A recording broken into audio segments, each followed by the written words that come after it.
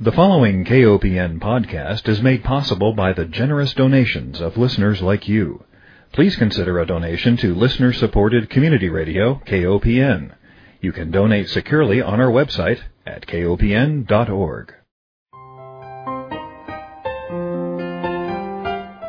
Hi, welcome to Food Sleuth Radio, where we help you think beyond your plate. I'm Melinda Hemmelgarn, a registered dietitian and investigative nutritionist on a mission to connect the dots between food, health, and agriculture and find food truth. And today I'm delighted to welcome my guest, Dr. Jed Fahey. He is the director of the Coleman Chemoprevention Center at the Johns Hopkins University School of Medicine.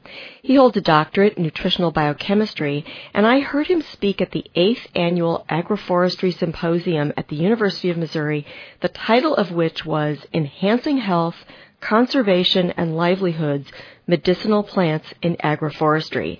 And I knew his presentation was just what I wanted to bring our listeners. So welcome, Dr. Fahey. It's a pleasure to have you. Well, thank you. It's a pleasure to be here.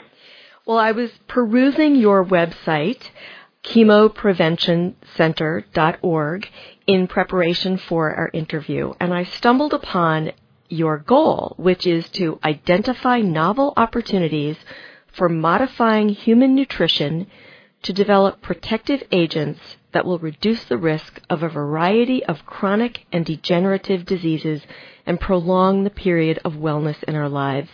And I thought, oh, bingo, that is just what registered dietitians want to do as well. So we are perfectly matched here. And I want to start our conversation about what got you interested in this area of human nutrition, this idea of chemoprevention or green prevention. Well, I suppose that's a long story, but I will make it a short one. When I graduated from college, I wound up going to getting a master's degree in plant physiology, and I studied algal physiology, the physiology of microalgae. And that was a long time ago when people were thinking more seriously, perhaps, than nowadays about growing microalgae on human waste material in space. NASA was funding a variety of projects, the place where I got my degree, looking at algal biomass production and life support systems and that sort of thing. I then spent 15 years in the agricultural biotechnology industry, thinking that some of the lofty goals that were put out there by these companies that I worked for were going to keep me having fun doing research for the rest of my career, and that didn't really turn out to be the case. A lot of these promises were very long-term and lofty, but they were pretty flimsy and evaporated in some cases. And so eventually I decided that it was time for a change, and I found someone at Johns Hopkins University who had just discovered sulforaphane, a phytochemical, in broccoli. His name was Paul Talalay, and he invited me to come and join the group that he had at the time, which was a small group looking at the ability of phytochemicals, really, or compounds from plants, to protect against cancer at the time. So he was a cancer biologist, still, I suppose, considers himself a cancer biologist, but at the time, there was very little attention being paid to the fact that maybe one could prevent cancer from occurring in the first place by judicious choice of dietary components. And so he was really one of the pioneers of this idea that we've later come to call green chemoprotection or frugal medicine, whereby we think we can select foods, or perhaps they may be put in the form of supplements, and use them to protect against cancers. Now, of course, the clinical proof of that pudding is very, very difficult. It takes a lot of money and a lot of people and a long time to prove that by changing a diet of someone, you can alter their risk of getting a variety of cancers. So a lot of those studies are done in animals and done by proxy and done by looking at biomarkers of cancer to infer prevention. Interestingly, this compound sulforaphane from broccoli, which we can talk more about later, turns out to be protective in a number of different ways by a number of different pathways against surprisingly large number of chronic diseases that span everything from probably cancer, some cancers, to antibiotic activities that are selective, to, in fact, perhaps things like neurodevelopmental diseases. We're doing a number of clinical trials in collaboration with others, looking at ability to protect against autism and schizophrenia, for example. Mm-hmm. And I should mention that since I came to Hopkins in '93, and when the field of prevention was very small and sort of overlooked by many in the mainstream, it's grown enormously, and I think it's fair to say that there are many, many more people now who are like-minded and who think that dietary changes do have the potential, for a lot of reasons, a huge number of reasons, to affect a better health span, or the period of life during which one is living a healthy, relatively disease-free existence. And so let me let you ask another question now. Sure. Well, I think it's really interesting because dietitians that's how we frame the world.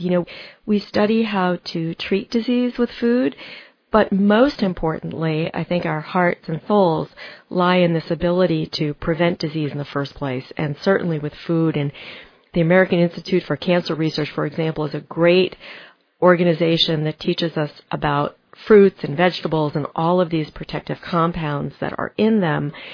And I wonder about broccoli. Anytime we focus on one food, broccoli has many protective compounds, granted, but there are so many fruits and vegetables that have protective compounds. What was it, or what led your mentor in particular to study specifically broccoli and not other vegetables? There's an easy answer to that question, but first let me go back to what you said when you resumed the podium, so to speak. There's a great quote by someone who is both an agriculturist and a philosopher, Wendell Berry. You may be familiar with this. That goes something to the effect of, there's no connection between food and health. People are fed by the food industry, which pays no attention to health, and are healed by the health industry, which pays no attention to food. That's great. So it's your job and my job to try to break down some of those barriers, no? Right. So why broccoli? The reasons are pretty straightforward. When Paul Talalay in the late 80s, early 90s became infatuated with the idea that dietary components might be protective against a variety of cancers, he undertook to have folks in the lab bring in a variety of fruits and vegetables and tested them in an assay that had been developed in the lab that was a sort of signal assay for ability of compounds or of extracts or mixes from plants or from pharmaceuticals, for that matter, to upregulate what they had recently discovered were important, or what they thought at the time were important, chemoprotective enzymes or cytoprotective enzymes. So this idea of chemoprotection requires, or is predicated on, a few assumptions. One of those assumptions is that one can reduce oxidative stress, reduce chemical damage, and reduce some of the things that cause mutations and eventually cancer and cause premature cell and tissue death by upregulating protective enzymes in cells and tissues, in the body, if you will. And they, as I say, they in a cell culture system, they discovered an enzyme that was very potently upregulated, and developed an assay that became a workhorse for the group back then, and in fact we still use it to this day, 25 years later. And this assay it's a simple assay, but it measures the ability of compounds, as I say, or complex extracts to upregulate a protective enzyme. When they looked at the extracts of a variety of plants, it was broccoli that came out on top of the heap.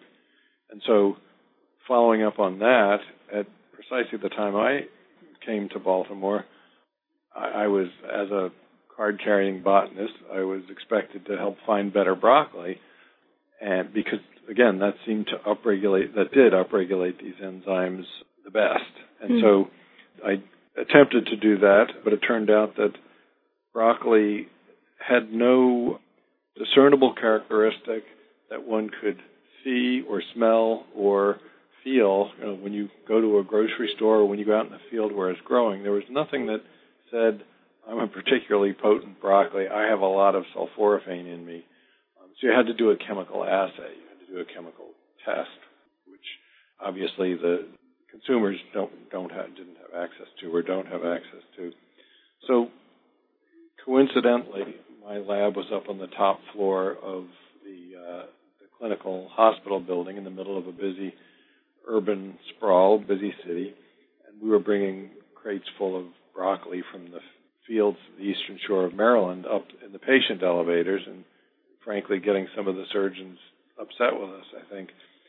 So we started using incubators, and I was growing small plants, growing smaller and smaller plants, in fact, and then realized that, and assaying them, and realized that, maybe we don't have to look for some special variety of broccoli in the field, because it looks like the sprouts or the baby plants, the young plants, have far more activity, far more of this compound sulforaphane than the market stage heads that, you as a nutritionist are used to trying to get people to eat.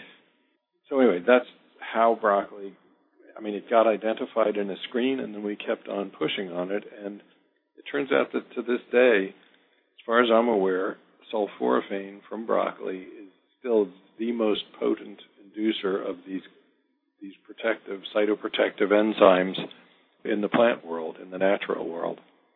That's fascinating. So I'm going to ask a couple of questions now to put this into practical terms. I'm assuming that fresh broccoli, as fresh as you can get it in your backyard garden, just cutting it right there or getting it at a farmer's market, for example, would be better than buying broccoli that's traveled all the way from California to the Midwest or the East Coast. I'm also going to assume that the sprouts are not going to be as a reliable source because, A, they're harder to come by in a supermarket. I have seen some local sprouts at my farmer's market, but they're not as prevalent as the broccoli heads. What kind of difference are we talking about with regard to the sprouts versus, say, a fresh, relatively young head of broccoli? So we're talking about a fold difference of something between 10 and 100-fold. So we're talking about a huge difference on a concentration basis. Wow. But, of course, you could eat, you can eat a dinner plate full of broccoli if you happen to like broccoli, but you probably wouldn't do it every day. And you get about the same amount of sulforaphane from, again, talking about averages and rough numbers, from a small handful of broccoli sprouts. So you're absolutely correct that a fresh broccoli head packs more punch, probably packs more punch than a head that's been shipped across the country and is a number of days old, etc. And you're absolutely correct about the relative abundance of sprouts. The interesting thing about that, though, is that you really, as a consumer, can't identify a good versus a potent or an especially sulforaphane-rich head of broccoli versus one that isn't. If we were in a position in the food industry where everything had one of those little varietal stickers on, such as Gala apples and Honeycrisp apples, or all apples and a few other fruit are tagged with these little stickers that indicate the variety. If that was done with broccoli, you could at least, or with other vegetables, you could at least identify the variety and the genetics of broccoli. Certainly, in part control, or in large part control, how much of these phytochemicals they contain. Because after all, the phytochemicals that protect us also protect the plant in a little bit different way, though. They protect them against predators. They insects or fungi go to eat a plant, and by and large they're repelled or perhaps even poisoned by the phytochemicals in the plant. But it turns out that environmental influences and genetics, not an unfamiliar story, I'm sure, but it's genes and environment that control the levels of phytochemical. And when you're growing a plant in the field, that's of course what you've got. If you're growing sprouts, you pretty much remove environment from the picture because all sprouts are grown pretty much in the same way. Room temperature or some controlled temperature, some controlled light and water or moisture in an indoor growing facility. So you're relying on the genetics there. Mm-hmm. And so good sprouts are good sprouts based on the genetics, on the variety of broccoli that's grown. Mm-hmm. Let me take one break and remind our listeners that if you're just joining us, you are tuned into Food Sleuth Radio, where we are joined by Dr. Jed Fahey. He is the director of the Coleman Hemoprotection Center at the Johns Hopkins University School of Medicine, and he holds a doctorate in nutritional biochemistry, and we are exploring broccoli sprouts at the moment. But I do want to change our conversation just a little bit and talk more about how we've applied this research. So let's say we don't have access to a farmer's market. Let's say the quality of produce in our supermarkets is bad. Let's say we don't have, say, the resources to get these kinds of foods on our plates. Then we look to supplements. And being a dietitian, I am very much food-based. I really recommend that people get their nutrients from food whenever possible. But there are people who say, for whatever reason, maybe they don't like the taste of broccoli, they would prefer to take a supplement. Is this a viable alternative? It pains me to say I think so. It pains me to say yes, because like you, or perhaps not like you, but I suspect like you, I, for many years, thought that part of my job, something I should be ashamed of myself if I couldn't do, was to convince people to eat healthier diets. And in my particular line of work, my shtick, I have this biochemical knowledge, right, about nutritional biochemistry. Well, I should be able to convey that to an average consumer, a lay person, someone who's not a scientist, and persuade them of the value of eating a more healthy diet. Well, I've become disabused of the notion that I really can do that very often. It's, as I'm sure you know, it's extraordinarily difficult, especially in this country, in this environment, with all of the advertising and marketing inputs that people get. And so I certainly am not saying that I've given up on trying to get people to eat healthy diets, and I'll continue to preach about the value of whole foods and fruits and vegetables and so on and so forth. But I also have to be a realist, and I realize that many people will zone out, tune out when you preach too much about the value of a healthier diet. Ditch the French fries and get up off the couch and do some exercise and eat some whole foods. So what do you do when that happens? You either go home with your tail between your legs and pout, or you try, you do the next best thing. And so I think the next best thing is supplementation. For many years, I thought I eat a healthy diet, I eat a good diet, I don't need any supplements. All it does is make expensive urine, because supplements are expensive. I mean, you made the point that people might not have the resources for fresh food. Well, fresh fruits and vegetables will, certainly if they don't have the resources for them, they don't have the resources for supplements, because they're quite expensive by and large. But anyway, I think as one gets older, when we're all doing that, there probably does come a time when things like vitamin D are in short supply, and perhaps it's valuable to take a multivitamin. So, my thinking has evolved in part as I sort of see my habits change over the years, and in part because I see that it's just about impossible to change the way that large swaths of the population eat. And there is a wealth of supplements on the market now. Many of them are garbage. Many of them don't contain what they say they contain. But some of them are excellent. I shouldn't say some are excellent. Some contain what they advertise, what they say they have.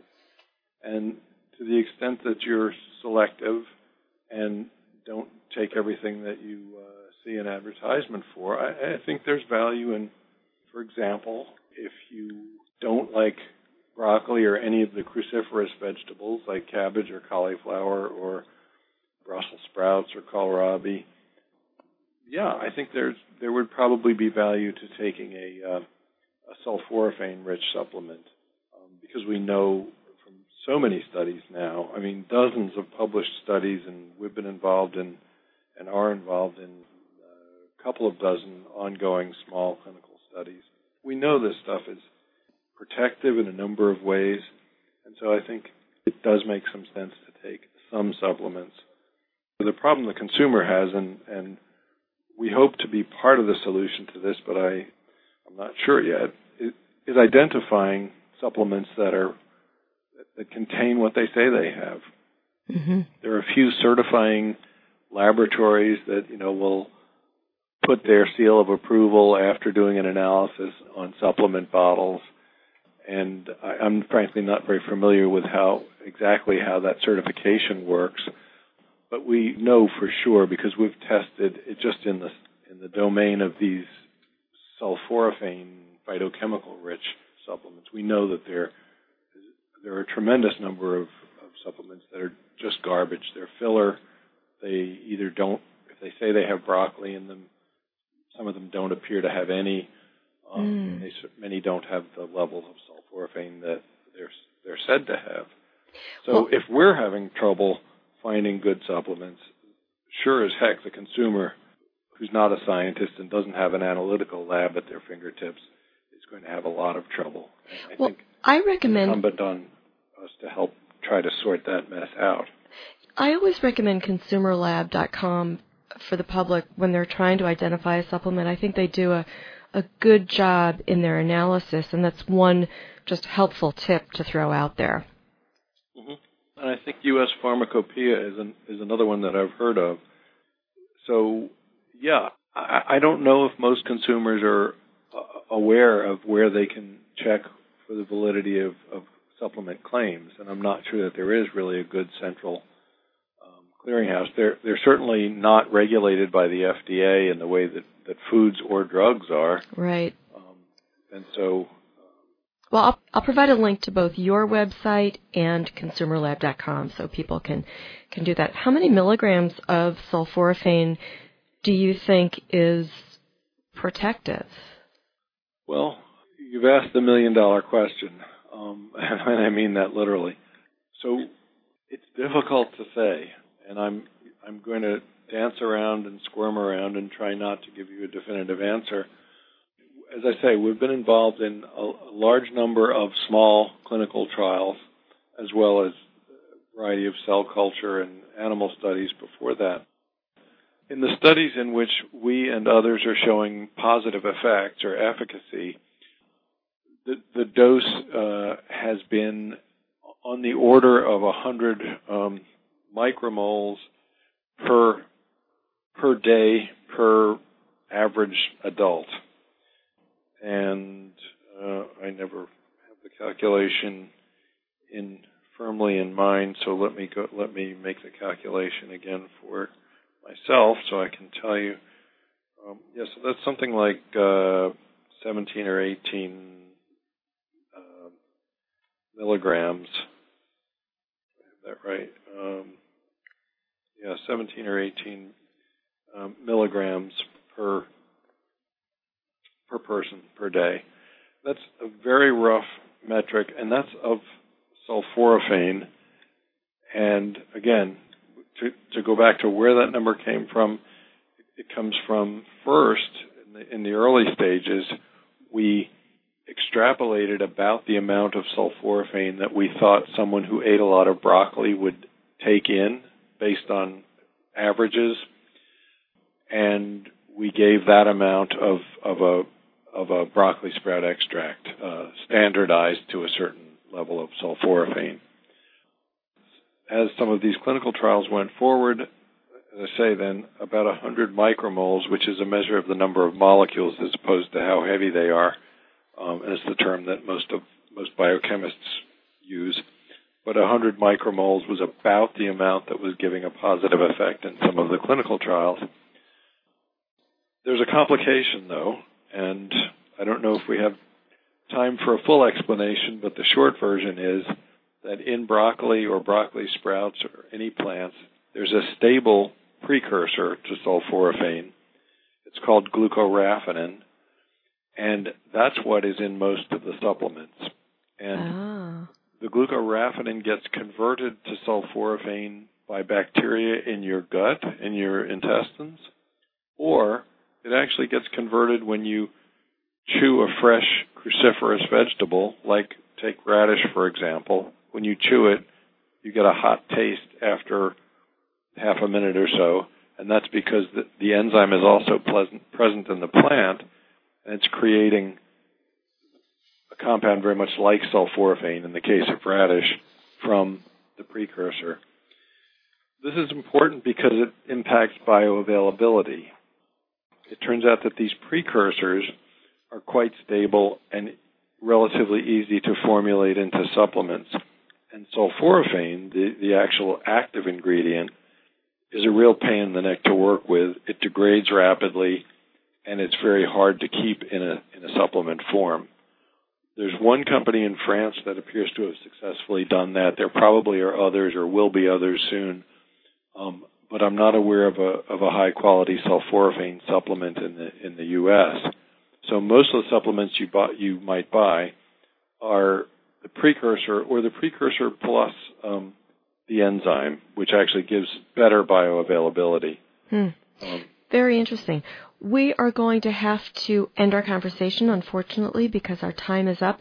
But I want to thank our listeners for joining us and remind everyone that Food Sleuth Radio is produced by Dan Hemmelgarn at KOPN Studios in beautiful downtown Columbia, Missouri. I want to thank my guest, Dr. Jed Fahey, Director of the Coleman Chemoprevention Center at the Johns Hopkins University School of Medicine. He holds a doctorate in nutritional biochemistry, and I will make sure that we provide a link to his website. There are lots of frequently asked questions at that site so we can get a better idea. And again, I heard Dr. Fahey speak at the 8th Annual Agroforestry Symposium in Columbia, Missouri, Enhancing Health, Conservation, and Livelihoods, Medicinal Plants, and Agroforestry. Thank you so much for being my guest, Dr. Fahey. I think the take-home message is go out and eat some fresh fruits and vegetables and make sure there's broccoli in the mix. There you go. We do think alike. Thanks so much, Melinda. It's been a pleasure. Thank you.